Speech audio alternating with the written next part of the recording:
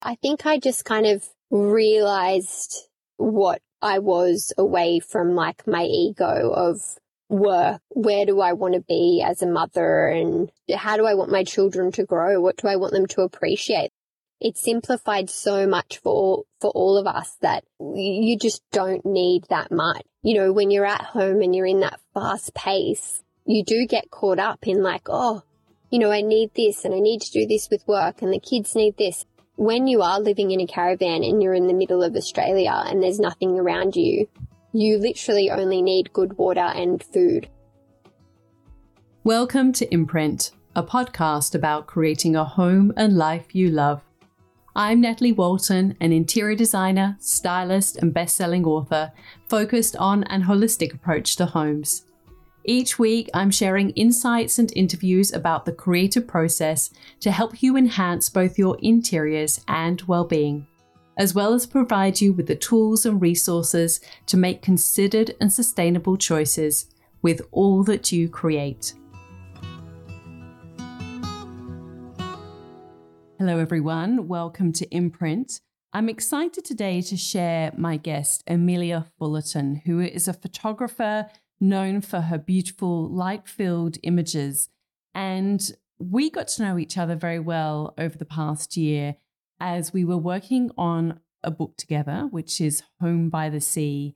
And I really enjoyed having an opportunity to hear about how she got into photography and some of the lessons that she's learned on her journey. She also shares about her building project and how she created her home, which was really a beautiful one, and it features in the book, and some of the considerations as to working on a budget and a small space, and gives some really great insights into how you can maximize your money when it does come to building a home from scratch. We talk about, obviously, the book, as well as her journey of traveling around Australia for 10 months with her family. Up until quite recently, she's got 4 daughters and went on the trip of a lifetime. So I hope that you enjoy our conversation. As we were speaking, the battery was running out on her computer, so we had to speed up a little bit at the end, but there's plenty in there to enjoy. So I hope that you enjoy my conversation with Amelia Fullerton. Hello, Amelia. I'm so excited to talk to you. I can't believe that it's probably been over a year since we last had a chat, and that was at the very end of creating our book together. So much has happened since then. But first of all, I would love if you could share with everybody a little bit about your journey into getting into photography, because that's, you know, what so many people know you for. And I know that you didn't start out as a photographer. So can you just share a little bit about your story to getting into photography? Of course. Yeah. Hello. So basically I had moved to Byron when I was 19. I'd just gone on a big trip overseas with some girlfriends to Europe, and I got back and we lived here. We were living in this new place. We moved up from Sydney, and we decided to kind of stay in Byron and make do. And then we would just, you know, had some kind of average jobs as you do when you leave school. And we, and then I kind of ended up doing a uni degree in social science, and then I fell pregnant with my first daughter.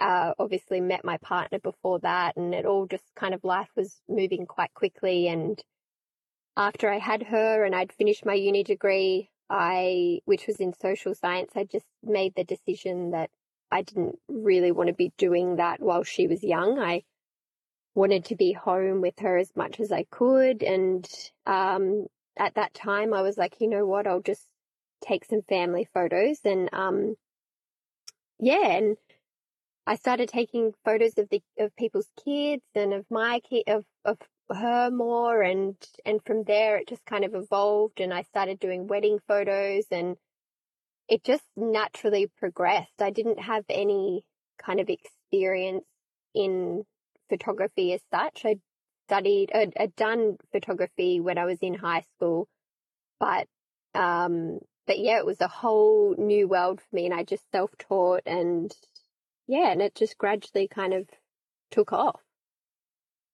Wow. And so, I mean, this is probably a little while back. Can you give us a little bit of context about how long ago that probably was in terms of when you sort of picked up the camera to sort of start, exploring it, I guess?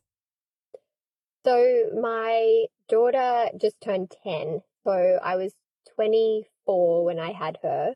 Um, so yeah, it was probably around 10 or 9 years ago that I really started taking photos seriously. So um, it's been a 10-year journey of getting to this point where I'm at now. And imagine like 10 years ago, there probably wasn't so much out there on Google or YouTube or any of those things that, you can teach yourself pretty much anything now. I mean, how did you learn? I mean, was it sort of that you had a little bit of a foundation from having studied it a little bit at school, and then you just kind of explored it manually, literally with the camera? Or yeah, how did you teach yourself?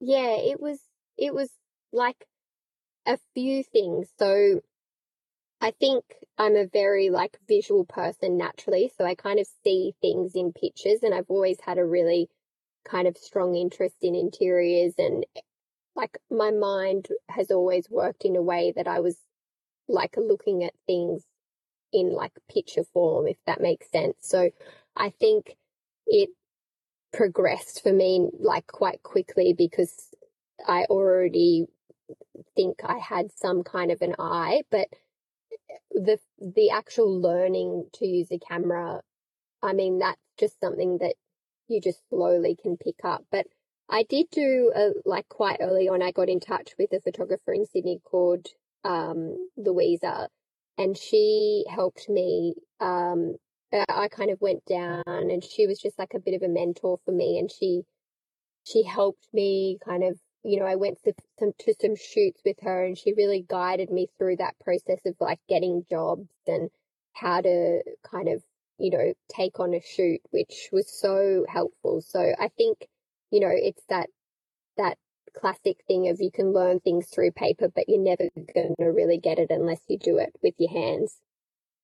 No, completely. I mean, this is a lot of people who listen to this podcast, they're considering exploring some kind of side of their creativity, but maybe haven't made that leap yet. And I think that initial stage can often seem a mystery to people. They sort of think, well, I see this person at the finish line or, far into their career, but how do they actually go from, maybe working a regular job or whatever that is, or, even taking time out to have kids? How do then you kind of go on that journey and build up a career? And, that can seem quite mysterious sometimes. So I think it's always good to shine a light on different people's journeys, because it is so often a process. And like you say, reaching out to people and shadowing someone, you can learn so much that way. I think it's such a good way to learn. You can learn, I think, sometimes so much, in one day, then, you could spend hours and hours looking at something on the internet. Totally. So, yeah. And what about like Yeah, Okay, keep, yeah. Oh yeah, no, I was just gonna say, I think that it's a massive part of it is that if there was someone listening that was in that stage of what do I do, or do I just go straight to social media and start an account and try and really push that side of it. But I think if you can find someone in your community where you can join up with them and just follow them along or ask, like any kind of that experience is just going to gain you so much more knowledge than anything else, in my opinion. Yeah, no, completely. And what about, I was going to ask you about your the way that you use light and in your photography. I think it's, you've got a beautiful use of light. Is that because you only use natural light, don't you, in your photos? Yeah, Or most of the time? yeah, like, well, yeah, basically entirely. Like, unless I'm in a situation where we're in a studio and it's like product or something like that, but I really just try not to do any kind of fashion or product photography. So, all of my portrait work and anything that I do with interiors, and obviously with the weddings, it's always natural light. And I just think that you've got this beautiful way of capturing portraits and the light with people. I mean, what are you looking for when you're trying to take a portrait? You know, that's sometimes something that people struggle with. Like, what are some of the things that you find work really well, particularly getting people to relax as well? Yeah. I think doing so many of the weddings so early on in my career, like if you speak to a lot of photographers, they're like, I will not shoot weddings. I hate them. So I think for me, because that's what basically I was starting at the beginning of my career. So I learned very early on to move quick. Like I had to make the most of a situation that was in front of me, and whatever the light was doing, I had to make use with that light. Whether it was raining, cloudy, crazy, bright, sharp, like I was put in a situation over and over again at the start of my career where I just had to think on the spot and make do, as well as, like you said, like weddings, it's also so much about making people feel comfortable with you and just getting those moments in between. Like you just don't want people to feel stiff. So as much as the weddings are really hard work and long days and very stressful, I think they taught me a lot early on in my career of how to approach light and people and all of that other stuff that's become so useful later on. And more recently, you've sort of worked with brands and, done various types of shoots. I think, would you attribute that to kind of getting that type of work through Instagram? Has that been a really important tool for you to kind of become known as a photographer? Yeah, definitely. Like, I think it would have been a lot harder to get to the place that I kind of have got to without social media. But in saying that, I do think that there is still that place for word of mouth. And like, a lot of the jobs that I get throughout the year are through people speaking to each other, which I think is really beautiful. You're not just so heavily relying on this one aspect, because to me, that's really scary. And I can see where businesses are suffering at the moment because they rely so heavily on social media. And I think if you want to have strength in your business, it's important to remember that there's other elements that, you need to take into account. Yeah, no, completely. I think that's a really good point, actually. So what about, I often ask people about their relationship with, social media and Instagram, because I think it's how so many of us know each other. It's how we kind of make those initial connections. And I know that you have sort of had, as have I, I think most of us sort of have, a mixed kind of relationship with it. Like, what's your approach to how you use it? And I know obviously this past year has been a little bit different because you've been on a trip, which we can talk about a little bit later. But, if we sort of look even before that, how did you use it and what was your approach to Instagram? For me, with the social media, it's definitely a bit of a funny one. Like if I'm on it too much, I just feel as though it's the worst kind of version of myself. And I find with my personality, I need to definitely tap out lots of times. I can't, even though I know that my business would really benefit from me being like quite active and involved in it, I just find for my own personal life that I prefer to not be too involved in it. And if that means that my business kind of sacrifices a little bit, then so be it, because I just find I'm a better version of myself and a better person and a better mother when I'm not worrying or stressing about anything to do with social media. Oh, I mean, I can completely relate. And I think a lot of people can relate to that.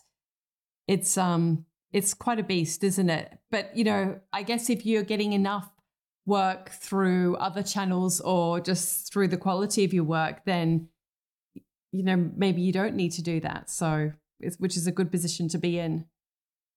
I think it's a tricky one because you you know, you do need to still be kind of present and in some way engaging with it to obviously get more work. And you can't just, you know, I have had massive breaks from it and even have deleted it before because I've just been like, this is just not what I want. So yeah, it's definitely like a tension there for me with it, but I just have to be aware of it and tap out when I can tell that it's doing more damage than good. Well, I think that sounds very healthy, so that's good.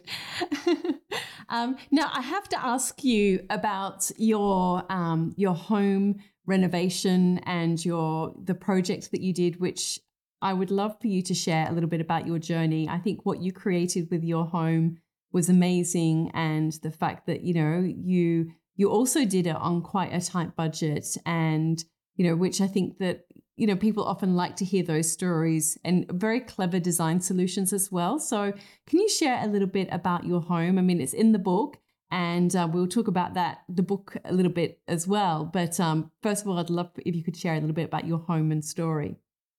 Yeah, so we bought some land like in Ewingsdale like 8 years ago now. And we basically found this block that was 1.5 acres, and it's only 5 minutes from Byron. So we thought we've really got to try and go for this at the time. And it took us down this whole journey of building and being on a very, very tight budget, which was interesting.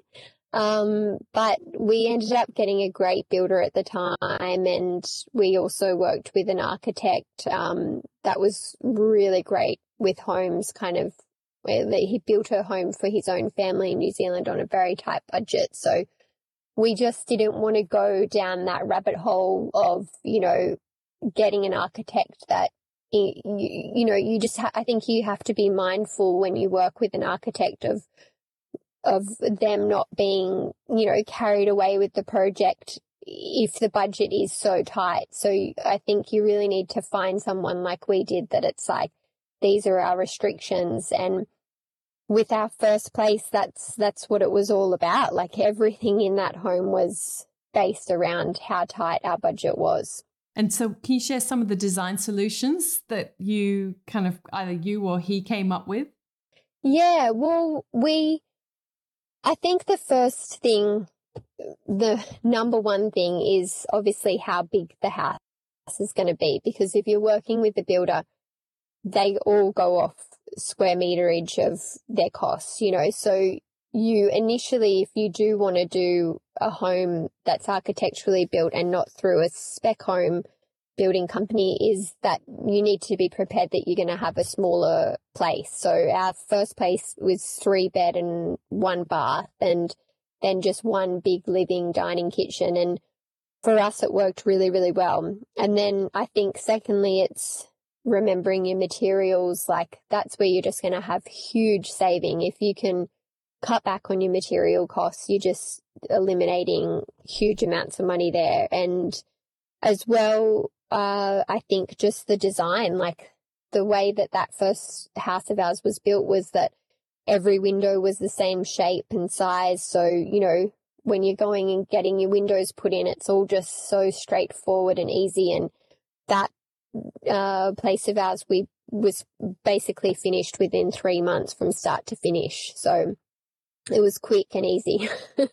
Wow, I didn't realize that. Yeah, we started in September and we moved in the day before Christmas. Wow, that's incredible. Yeah, but I think, yeah, it can be done like that if you're really clear and, you know that you're happy to stick to keeping it refined, then you can do it, you know. But I think that's where people find it challenging. And I love, can you share about the sort of the rectangular boxes and how you captured the light?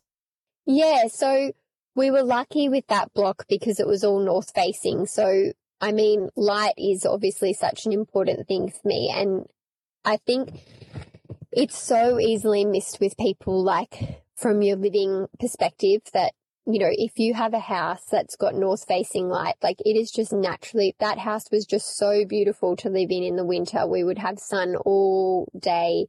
And then, you know, in the summer, it just stays so cool.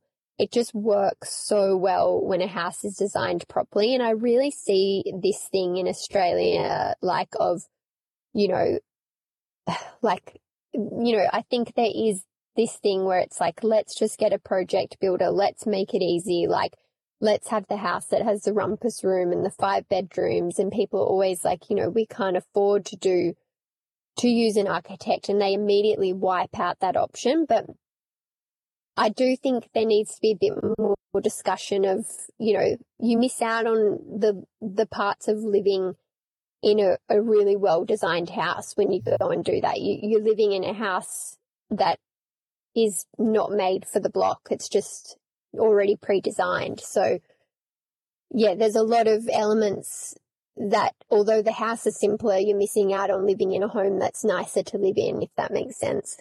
Yeah, no, completely. I think that's a really good example. And so now you're about to start building another house. Can you just share a little bit about that and what you're thinking? I'd love to hear a little bit about, you know, second time round. What type of home are you thinking about? What are some of the design considerations?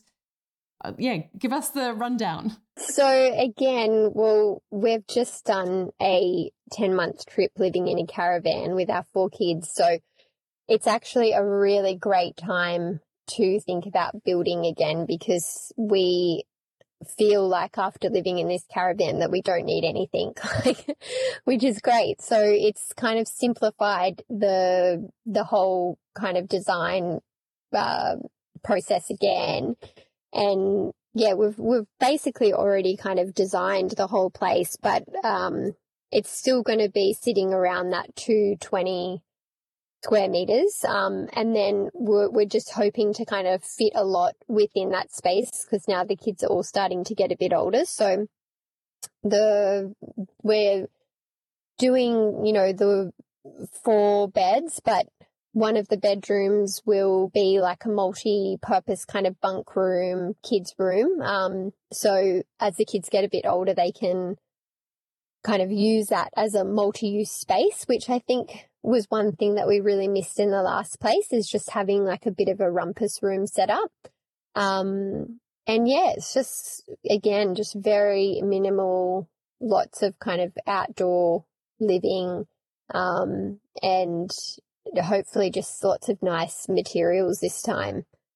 And so have you kind of specified it at all, like in terms of, you know, the materials that you will use for the kitchen, and will it be a similar kind of aesthetic, or are you curious to sort of try something a little bit different? I think it'll still definitely have, you know, there's similarities. We definitely have stuff that we like and don't like, but we were so limited to the budget with the last house that it was very much just like a white box, you know, and this one we're hoping that we can have a bit of movement, that we can do, you know, some nice timber floors and maybe something feature in the ceiling, and just, I would love to be able to do timber windows and doors and just a bit more of a country feel to this one, because it's on more land. So, I'd just like it to have a bit more of a warmer feel. And I think, well, I mean, you tell me, I think you get that from using like materials and texture and a lot of the things that the last place was missing out on. Yeah, no, absolutely. And I have to ask you as well, because, you know, I think one of the things that was very noticeable about your last place, and I think just you in general, is that you know, even discounting the caravan episode, like you live quite simply. You know, you strike me as someone who's, you know, doesn't have a lot of clutter, and you know, you don't have lots of stuff. And I know that that's something a lot of people struggle with, you know, but they're striving to simplify. Can you share a little bit about your journey with simplifying, or, you know, trying to live with less? Yeah. I think for me, it's very much like a mental thing. Like, so within my mind, if I have less clutter, I feel like more organized and more in control. It's probably more a control thing, actually. But yeah, it's difficult when you have 4 kids because, like, as you know, there's just always stuff coming into the house, and you do have to be kind of on top of it as to what you're buying, and I'm definitely conscious of it. But yeah, I understand why people would struggle with it though, because it just accumulates quickly, and unless you are quite strict with yourself, you end up having this piles of stuff in the house that you're just like, I don't even know what that is, how long that's been sitting there for. Like it takes over quite rapidly. So yeah, you do need to be strict with it, but I'm saying it's still a battle for me with having the kids. And I think if I just lived on my own, I would be completely different. But yeah, no, it's something I've got to stay on top of for sure. And I'm curious, obviously, having done that caravan trip. Well, first of all, can you sort of share why you decided to do it, and what was that experience like? I mean, obviously, it would be lovely to hear some of the highlights, but also just the kind of the practicality of living in a caravan for that period of time. Like, what did you learn about yourselves, and what did you learn about space, and even just your perhaps yearning to have a home or not? I don't know. What was your take on it?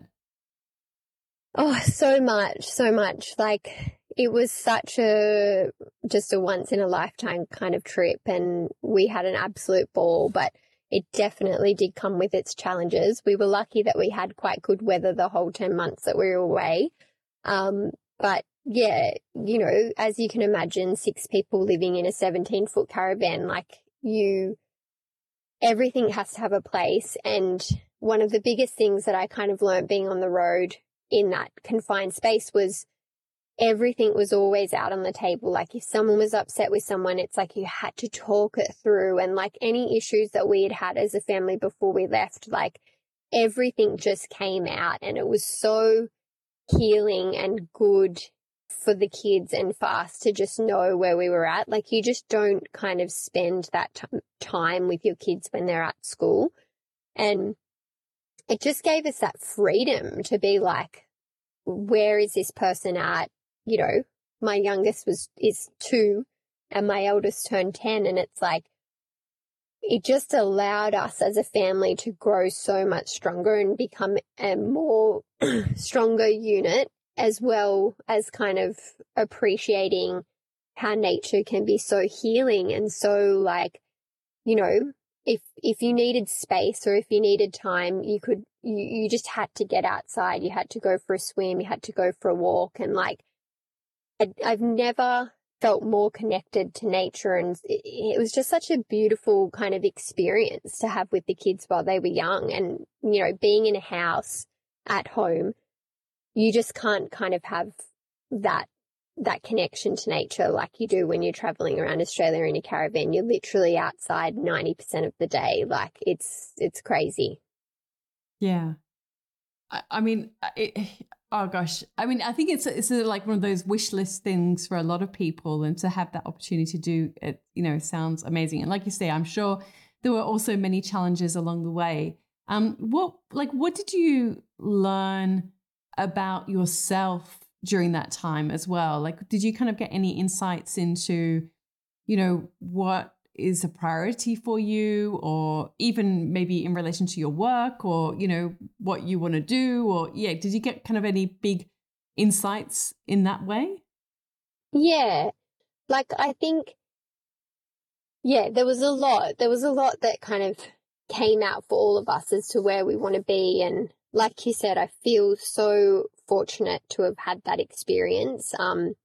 Like, it really is once in a lifetime. And I mean, we worked really hard to kind of get to that place that we could go and just take that 10 months off work and just enjoy being with our kids. So I feel fortunate to actually have that space to like say, what is it that we're needing right now? But yeah, I think I just kind of realized what I was away from like my ego of work. And, it's like where do I want to be as a mother, and how do I want my children to grow? What do I want them to appreciate? Like, it simplified so much for all of us that you just don't need that much. And like, you know, when you're at home and you're in that fast pace, like you do get caught up in like, oh, you know, I need this and I need to do this with work and the kids need this. And like, when you are living in a caravan and you're in the middle of Australia and there's nothing around you, you literally only need good water and food, you know, and petrol. And I was going to say fuel. It's so much more simpler. Like, we would stress about things like whether the car would be okay in these places that were so remote, and we'd stress about like whether we could get good water and, you know, stuff that you just don't think about at home, and it just makes you appreciate what you have so much more. And so I'm curious as well. I mean, you know, I know of a few people who've done either sort of trips around the world or also around Australia. And at the end of the trip, they've actually ended up deciding to relocate somewhere else. Now, you have bought some land in the Byron area, and I'm curious, you know, was there any kind of thought that you might, you know, were you interested in settling anywhere else, or what was the pull to come back to Byron? We did actually think about kind of resettling somewhere else. We were looking down the south coast. We've got some friends that live around the Tathra area, and we even really love it around Jindabyne. Like, we spent 2 weeks there, and it's just so beautiful in the summer. But then we also both love like our snowboards, and I love skiing, and it's got such a beautiful horse community. And, you know, we were thinking of kind of down in that area, but we just couldn't find land that we were looking for. And at that time, everything was still so expensive, and land kind of came up in a suburb in Byron that we really love. And we thought, you know what, we need to just go for something. And I guess this is just another stepping stone. And, you know, it's not that we don't want to be here by any means. It's just that I feel like we're quite open people where, you know, we were up for a move if the right kind of land came available. So, but yeah, we're more than happy to be building again here. Yeah, well, I certainly look forward to seeing what you create. And so now I have to obviously ask you about the book. And now I think you only just received it, maybe even today. So can you share a little bit about what, you know, the experience was like for you of working on a book? This is your first book, and I know it's a very special thing to work on your first book. And yeah, what you think of the book now? I mean, I haven't even had a chance to ask you, so it's a great opportunity. Yeah, no, I was so happy to be involved, and the fact that you asked me was just so lovely, and I was so excited about the whole process, and seeing it today was like a sigh of relief. And you know, it was great to see how it all come together, and I felt it was just really, really lovely to be able to do something like that. And I never kind of really imagined that I would get that opportunity. So thank you for allowing me that. Oh, complete pleasure. I mean, it was so much fun to work on. What was your perspective of, like, you know, we went into so many different homes, and what were some of the kind of takeaways that you got from those kind of, I don't know, however many months we ended up doing it over, but, you know, going into, in the end, it was like, well, 18 homes in total, including our own. But, you know, what were some of the takeaways you got? Yeah, I think it's just such a cool experience to be able to go into other people's homes and see how they live. Like, I loved that there's just so many different types of homes and people within the book, and like you would agree, it's just such a great thing to be able to kind of be welcomed into someone else's home, and like how that experience kind of unfolds is just so interesting and special, and to be able to do that for work was so cool. But yeah, I guess I just loved that. I took away from it that, you know, we got to see how so many different people live and what they call home. Yeah, no, great. Now, I know your battery's running low, so I'm going to ask you some little questions and we'll see how we go with time. These are ones that I often ask at the end of the podcast.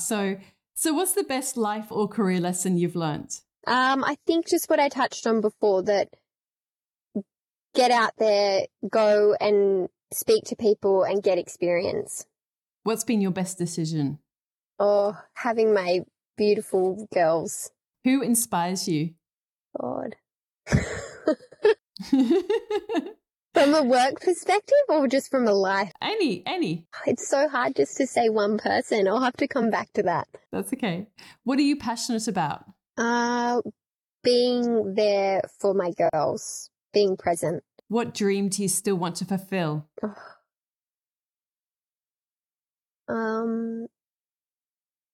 Another book of my own, maybe. What are you reading? I'm reading Lucy by the Sea at the moment. Okay. I know you always have good books on your book stand. Yeah, it's really good, actually. Okay, good. Are you listening to any podcasts at the moment? No, I have been terrible with podcasts lately. Too much in and out of reception on the trip. Yeah. And finally, what piece of advice would you give to your younger self? Well, I went to see a fortune teller when I was like 19 and she told me to be more like a dolphin. Interesting. Which I always remember that. So I think she meant that I needed to be more playful and less serious and less hard on myself and just, relax more. And do you think you did? Or have? I think I've gotten worse as I've gotten older, to be honest. I used to be way more fun. I think that about myself too, actually. Yeah, no, I was really, really fun from like 16 to 23, and then I got too serious too quick, I think. That sounds a little bit like me too. we lived a lot of life in a very short period. Yeah, exactly. Okay, well, I won't keep you any longer because I know that your battery is running very low. But thank you so much for your time. It's been so much fun to speak to you and learn a bit more about your journey. And thank you for your beautiful images in the book. And I can't wait to catch up with you properly soon. I know, and thank you for having me involved in the project. I'm just so happy to be a part of it. All good. All right, thank you. Bye. All of the links and info for this episode are at nataliewalton.com/podcast. Don't forget to subscribe so that you can get a direct download of the latest episode. And I really appreciate when you take a minute to rate and review, as well as share the love with someone you know who might benefit from this episode, or on social media. If you'd like to access a range of free resources, come visit my website, nataliewalton.com. Thank you to Jaeger Media for producing this podcast. And I would also like to acknowledge the people of the Bundjalung Nation where it was recorded, and pay my respects to elders past, present, and emerging. I look forward to connecting again soon. I'm Natalie Walton, and you've been listening to Imprint.